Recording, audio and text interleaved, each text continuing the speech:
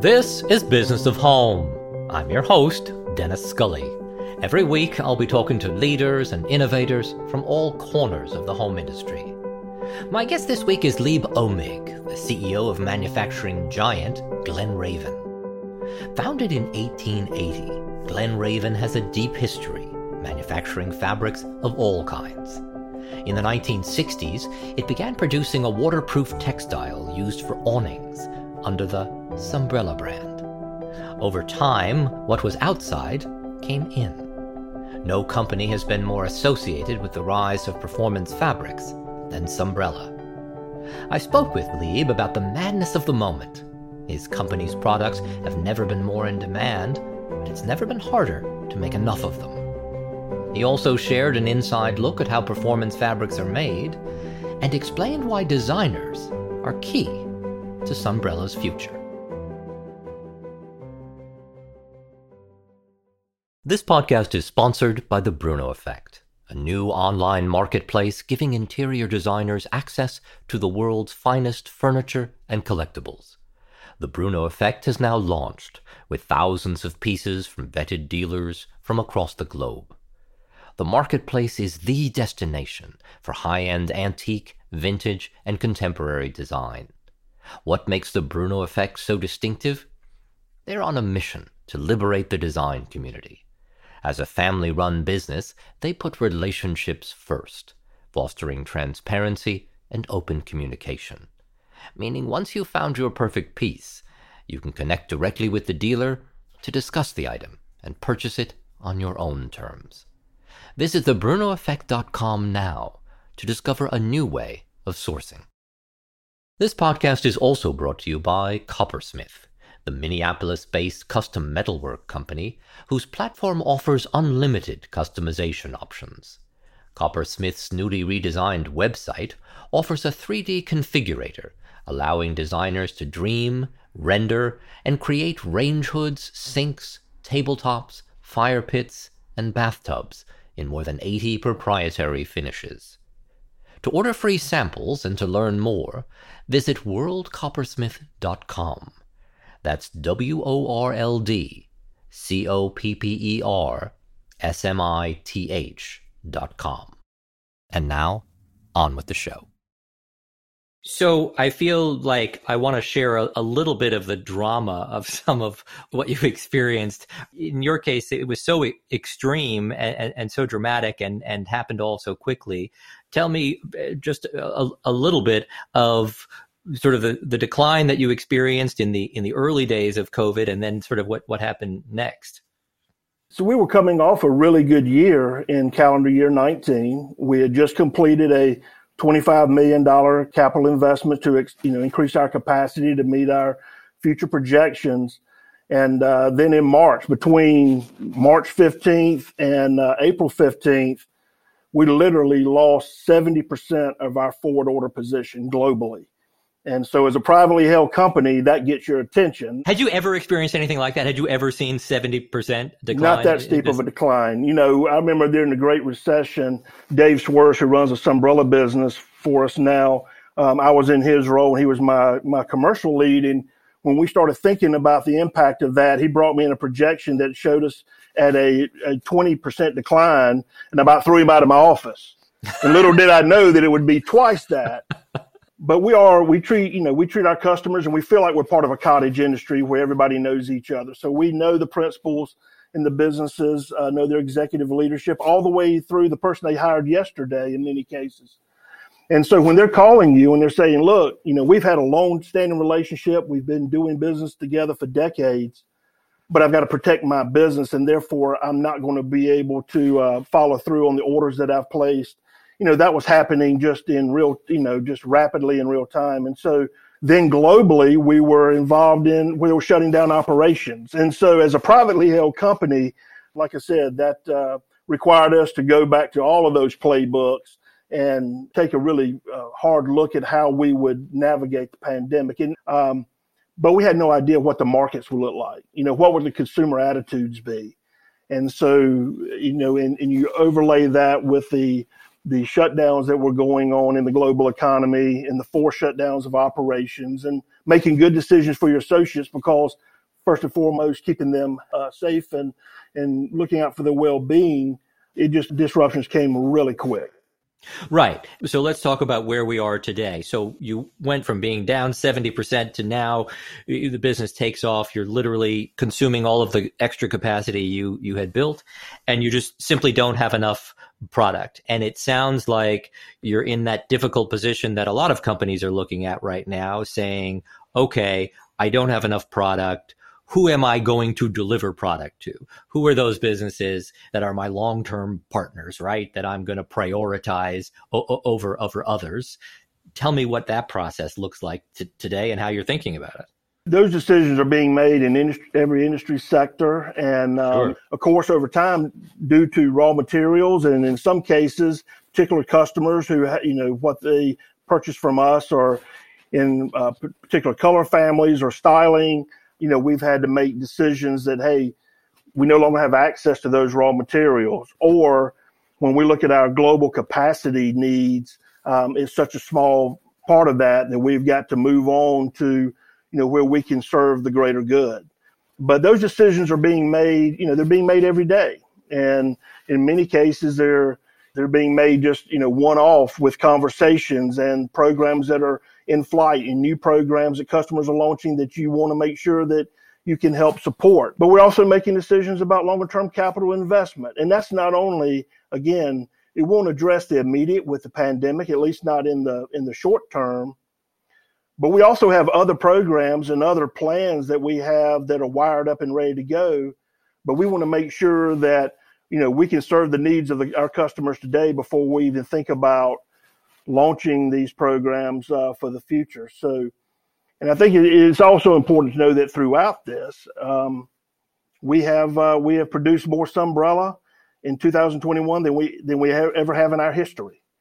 It just doesn't feel that way when the demand is so high, right? And well, so that's such an interesting point, though. So tell me, how much fabric did you produce? I mean, tell me how much Sunbrella. I mean, how big is your market? Give me an understanding. Yeah. So what I will tell you is that we produced 20% more this year than we have in our previous high water mark, which would have been 2018 would have been the previous high water mark.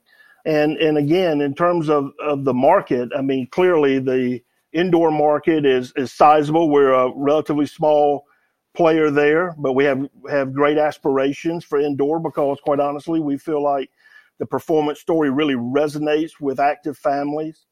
And then the outdoor market is a smaller market, but it's one that we, help do some pioneering work early on in terms of deep seating. Yeah. And so what we're thinking about now is that this step change that we've seen in these markets, how do we as an industry, I mean, whether you're a manufacturer, a marketer, a designer, a furniture manufacturer, a retailer, how do we make this demand sticky?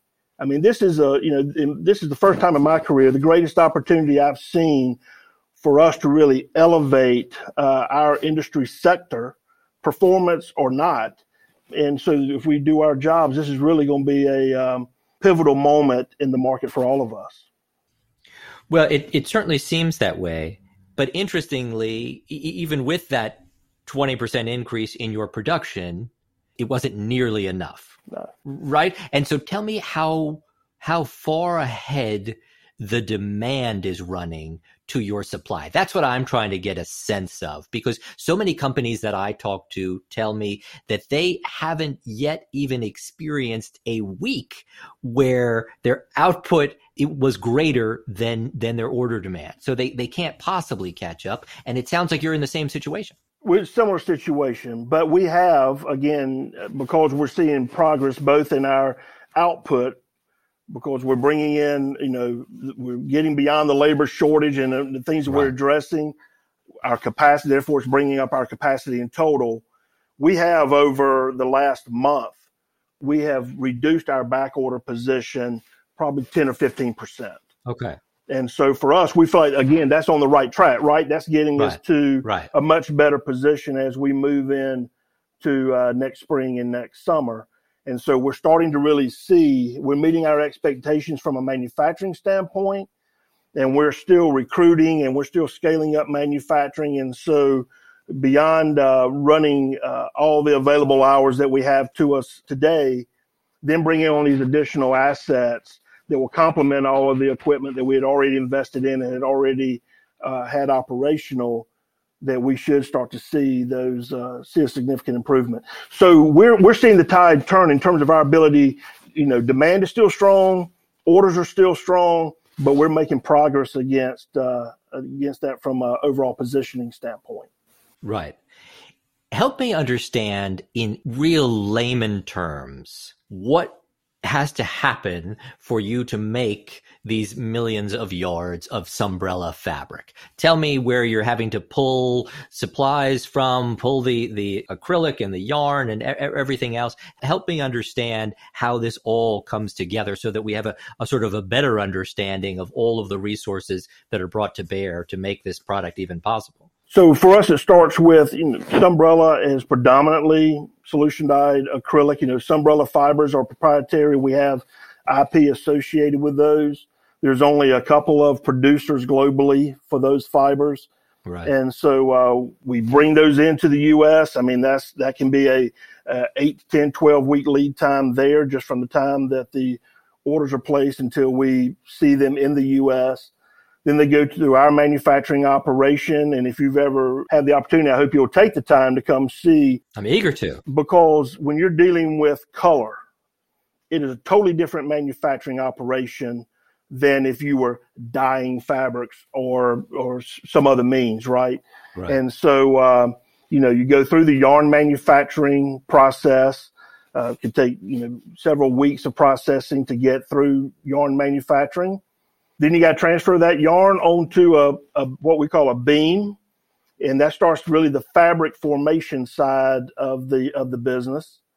Then you put it through your weaving operation. Then it goes, if it needs any extra value-added type processing that it may go through, whether it's softening or needle punch, things of that nature. Then you apply a finish to it. I mean, that entire process is another several weeks in nature just to get those through the pipeline. So, I mean, that entire supply chain, and it's what we work on every day, is how do we compress that time, that cycle time. But when you have a portfolio of, a palette that is as broad as our palette, not only, and you're dealing with color, so every time that you put a color into a manufacturing operation, when you change that color, you have to go in and clean up that entire manufacturing operation. Right. Because a piece of fiber that you could hold in your hand, if a blue gets into a red, as an example, it could produce off quality for thousands of yards of fabric. That's how the preciseness that you have to be in the cleaning of all of this equipment as you're processing as well. So it's a lengthy process, but it's all related to the fact that we deal in color across all of our raw materials that we work with, because quite honestly, that helps us from a performance, achieve the performance attributes that are really so important to Sunbrella. We're taking a quick break to remind you about Coppersmith. Coppersmith offers designers an industry-leading loyalty program where participants enjoy enhanced benefits and rewards, including free samples. Order your samples today, or snatch them up in person at KBIS in Orlando, Florida, where Coppersmith will be raffling off a 72-inch copper fire pit. To learn more, visit worldcoppersmith.com.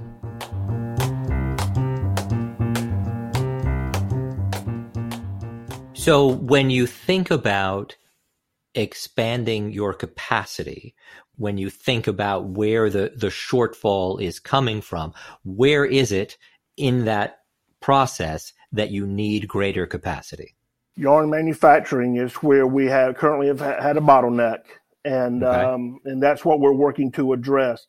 It is one of the most complex operations, and from the color changing that I described and the way that we operate, it just has a lot of complexity around that. So that's where we're making the investment today. Not only are we looking for and vetting new long-term suppliers that can support Sunbrella, But at the same time, we're building a new plant near Raleigh, North Carolina, building onto our Norlina facility to increase the capacity there. Help me understand how long it takes to get a factory up and running that will meaningfully increase your supply.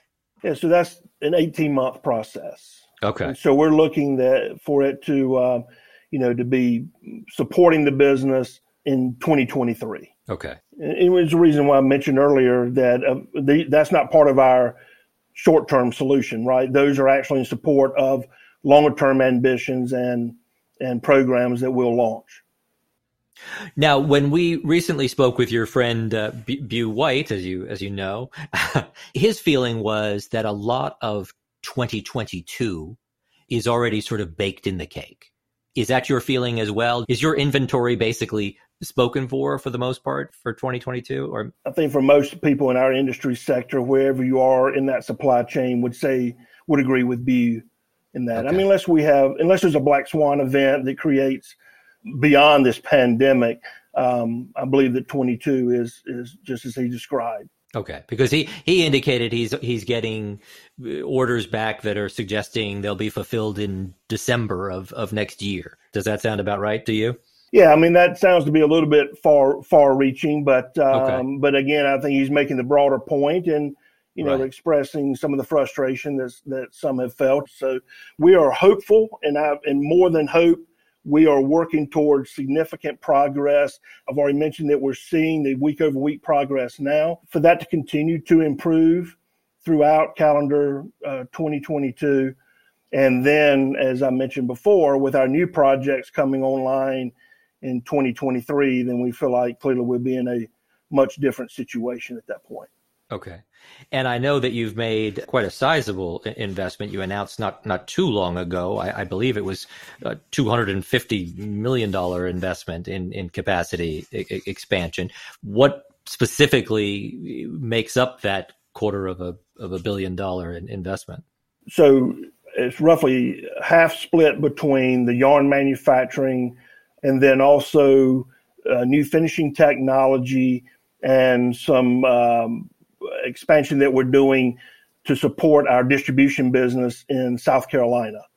And we do also have two operations, a new plant that we have just scaled in Europe to support our global supply chain. They are weaving fabric today, and they will be building a new distribution center as well. So that's part of that total investment. But in the U.S., it's to support yarn manufacturing and then some downstream processing that we do. Well, and you mentioned earlier, and I want to help listeners understand, you mentioned earlier your intellectual property and really Sunbrella back in the early 1960s, right, was really the one that sort of brought performance fabric as we know it today into being. And I wonder if you could tell us a little bit of the history there so we get sort of a sense of what the company built. Sure. So Glen Raven from its founding has, we've been involved in color. Early 1900s, we were dyeing fabric at the time that we were using for, mercantile storefronts. If you can imagine the time back then, cotton canvas, they were natural fibers, and they were dyed, whatever color that was desired. And interesting that as early as 1900, we were actually producing striped fabrics. And so we were copywriting stripes as part of our zebra line. And so we had a line called Zebra Stripes and back in the early 1900s. One of the issues with natural fibers and the canvas that we were producing at the time is the inherent susceptibility to mildew and then over time degradation and rot. And that was just the case. And so as we moved into the 1930s, we started experimenting with other synthetic fibers for a broad range of applications.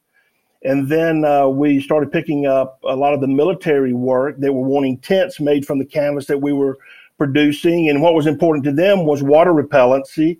So that was another feature that they were looking for.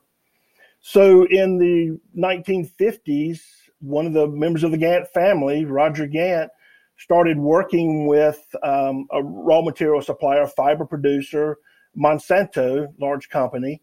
And he said, look, I know that acrylic, that it's a very stable fiber, doesn't promote mildew growth, but doesn't have color. So we started working together to create this solution dyed acrylic, which is essentially injecting the color into the fiber when it's still in liquid form.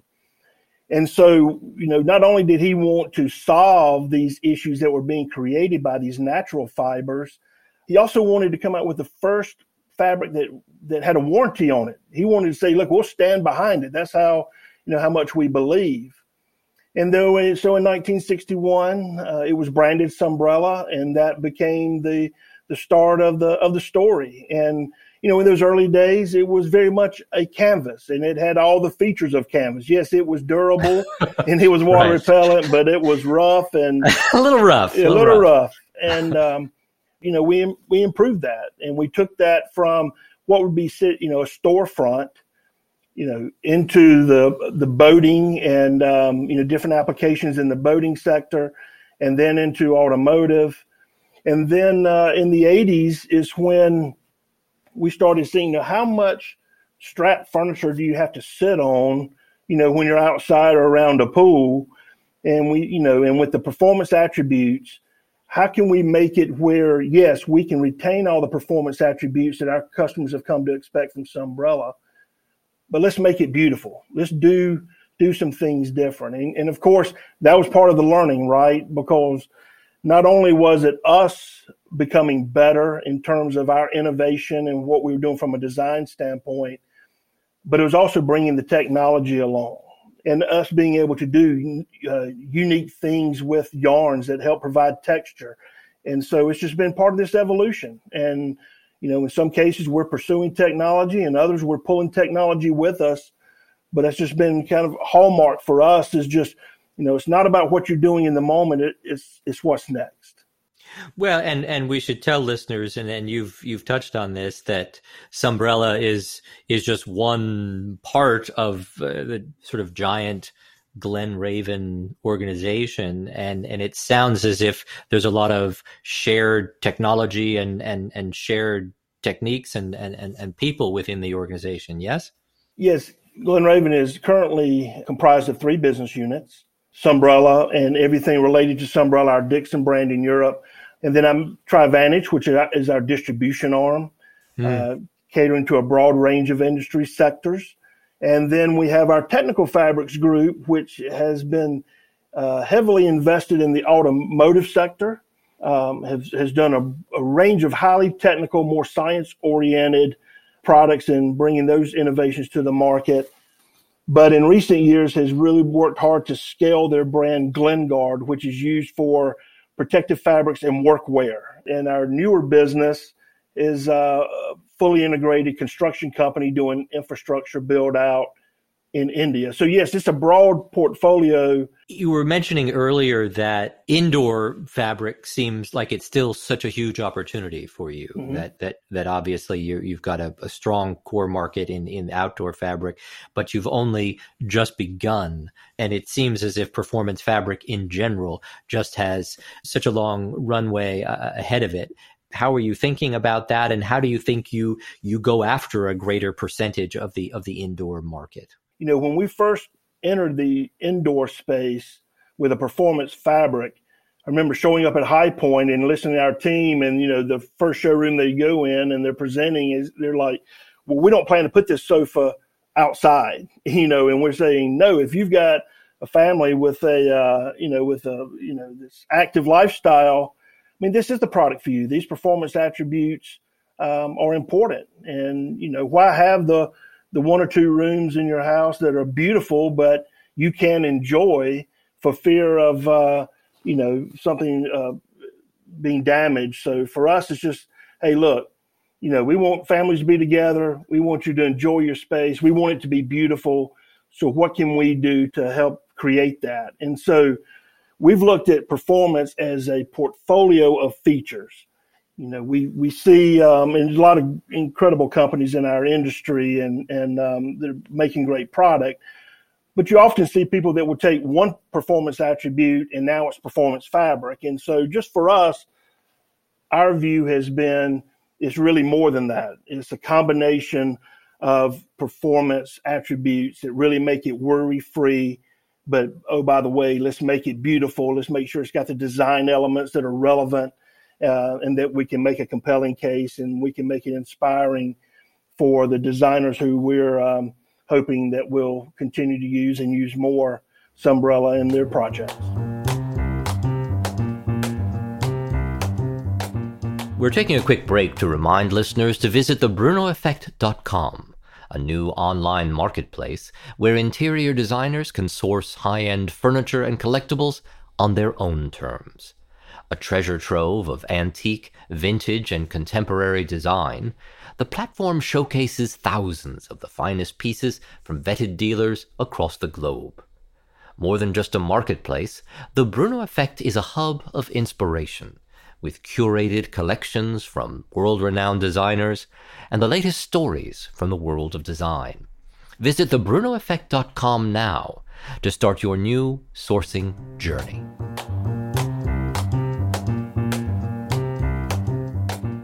In terms of how you're thinking about where the opportunities in the future are, I noticed that you didn't have a stand at BDNY, the big hospitality show recently. I'm assuming maybe you're thinking not a great time to have a booth where you don't have a lot of product to offer, but I assume some of your team must have walked to the show, and I'm wondering what you think about the hospitality market right now, and when you think that's likely to come back in a meaningful way.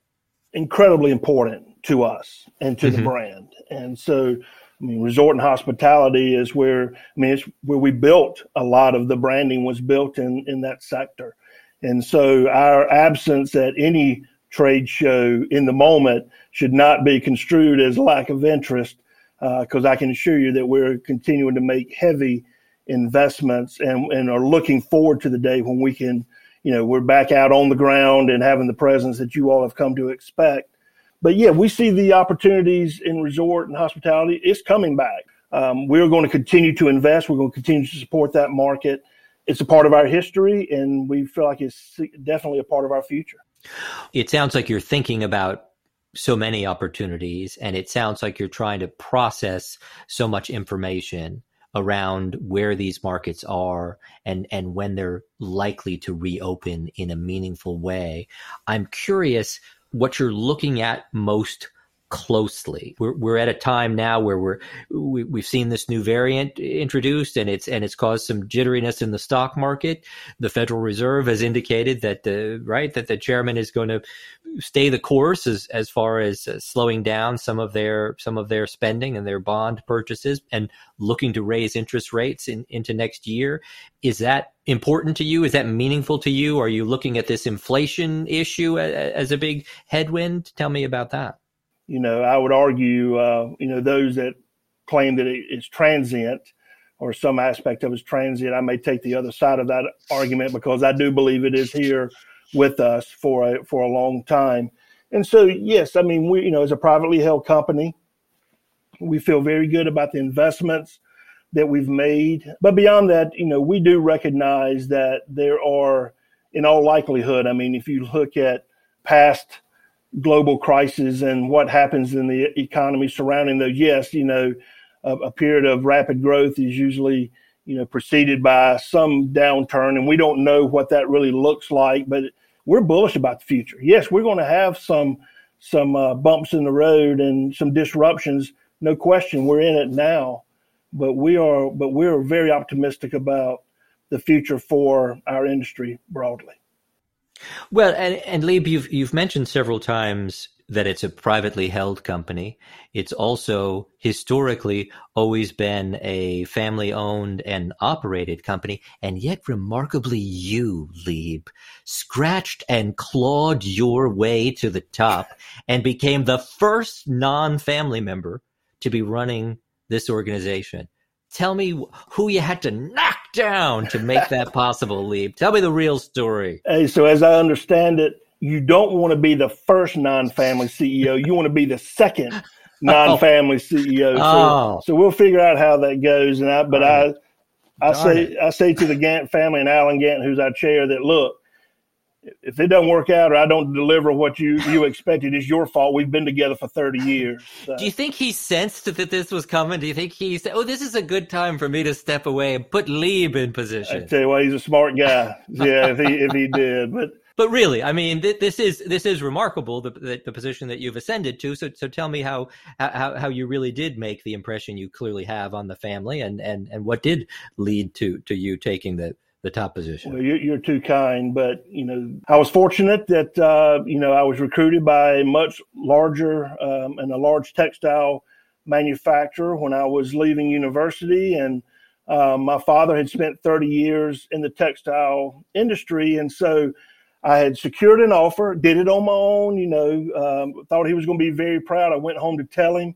And you would have thought it was the most rebellious thing that I had ever done. And look, I went to a rivalry school of the school that he pulled for. So, I mean, there was a lot to pull from. And he just said to me, he said, son, if you are interested in getting in this business, then I'm going to encourage you that before you make that decision and accept that offer, that you give Glen Raven a call, because they've got something really special going on with Sunbrella. Now, what was going on at the time is that Sunbrella, which grew up in the corner of another plant in another business that Glen Raven owned, had finally earned its way to come out of the shadows and have its own plant and its own team. And they did that through an acquisition in South Carolina. And so I was fortunate enough to join that team.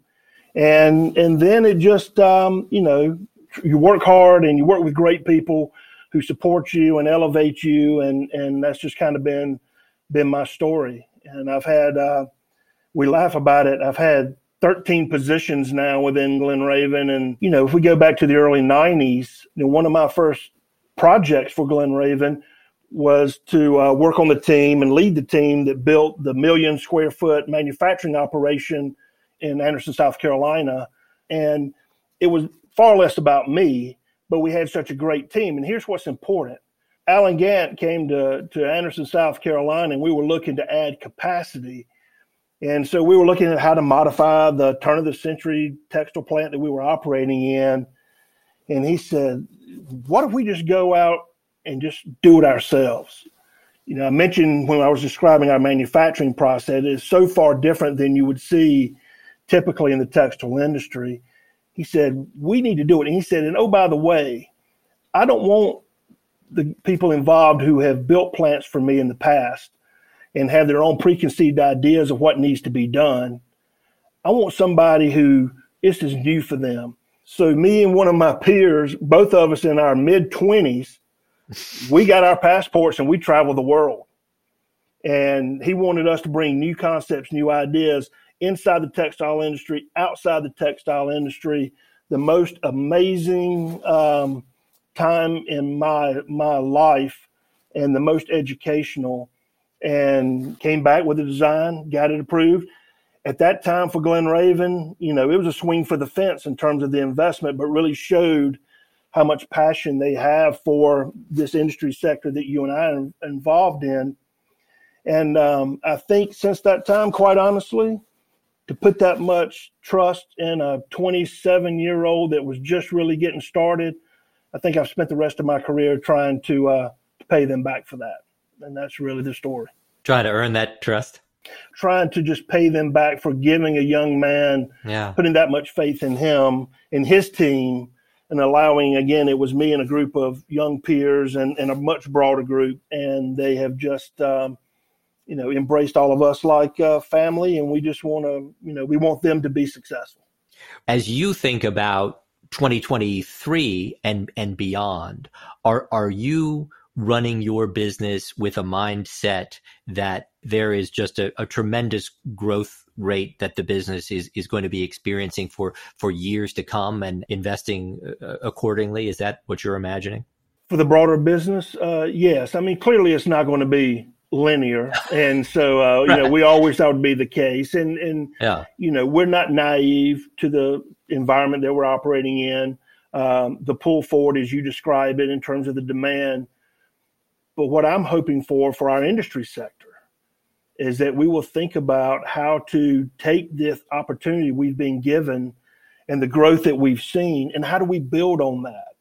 I've had conversations over the last 18 months with Alan Gant, and said, you see where, private companies and, the seller's market that it is. And he says, Lee, let me just make this clear on behalf of the family. You worry about the next 140 years. And that gives us great comfort to run this business and continue to invest, to support these markets, and do it in a way that we think we can make a great contribution to the markets that we serve. And so often that's the advantage that privately held companies have, right? Is that they can have that longer term view. It's foundational. And we have that conversation all the time, because all segments of our supply chain, we deal with other forms of ownership that, that have their own challenges. And as a privately held company, there are challenges in terms of it's all on you, right? I mean, you don't have broad range access to capital markets if you want to remain a tightly held privately company, but we plan appropriately. But it's foundational for us because we are thinking about the long term. I'm not to the end of my career, but my team is already looking at positioning and bringing along the next generation of leadership to make sure that we have a great handoff so that they can continue to achieve things we haven't even thought of at this point. And are you sitting on a great big war chest right now, Lieb? Are you sitting on a good pile of money that you're looking to put to work in the coming year? We're putting it to work. Okay. But Glen Raven is always, fiscally conservative.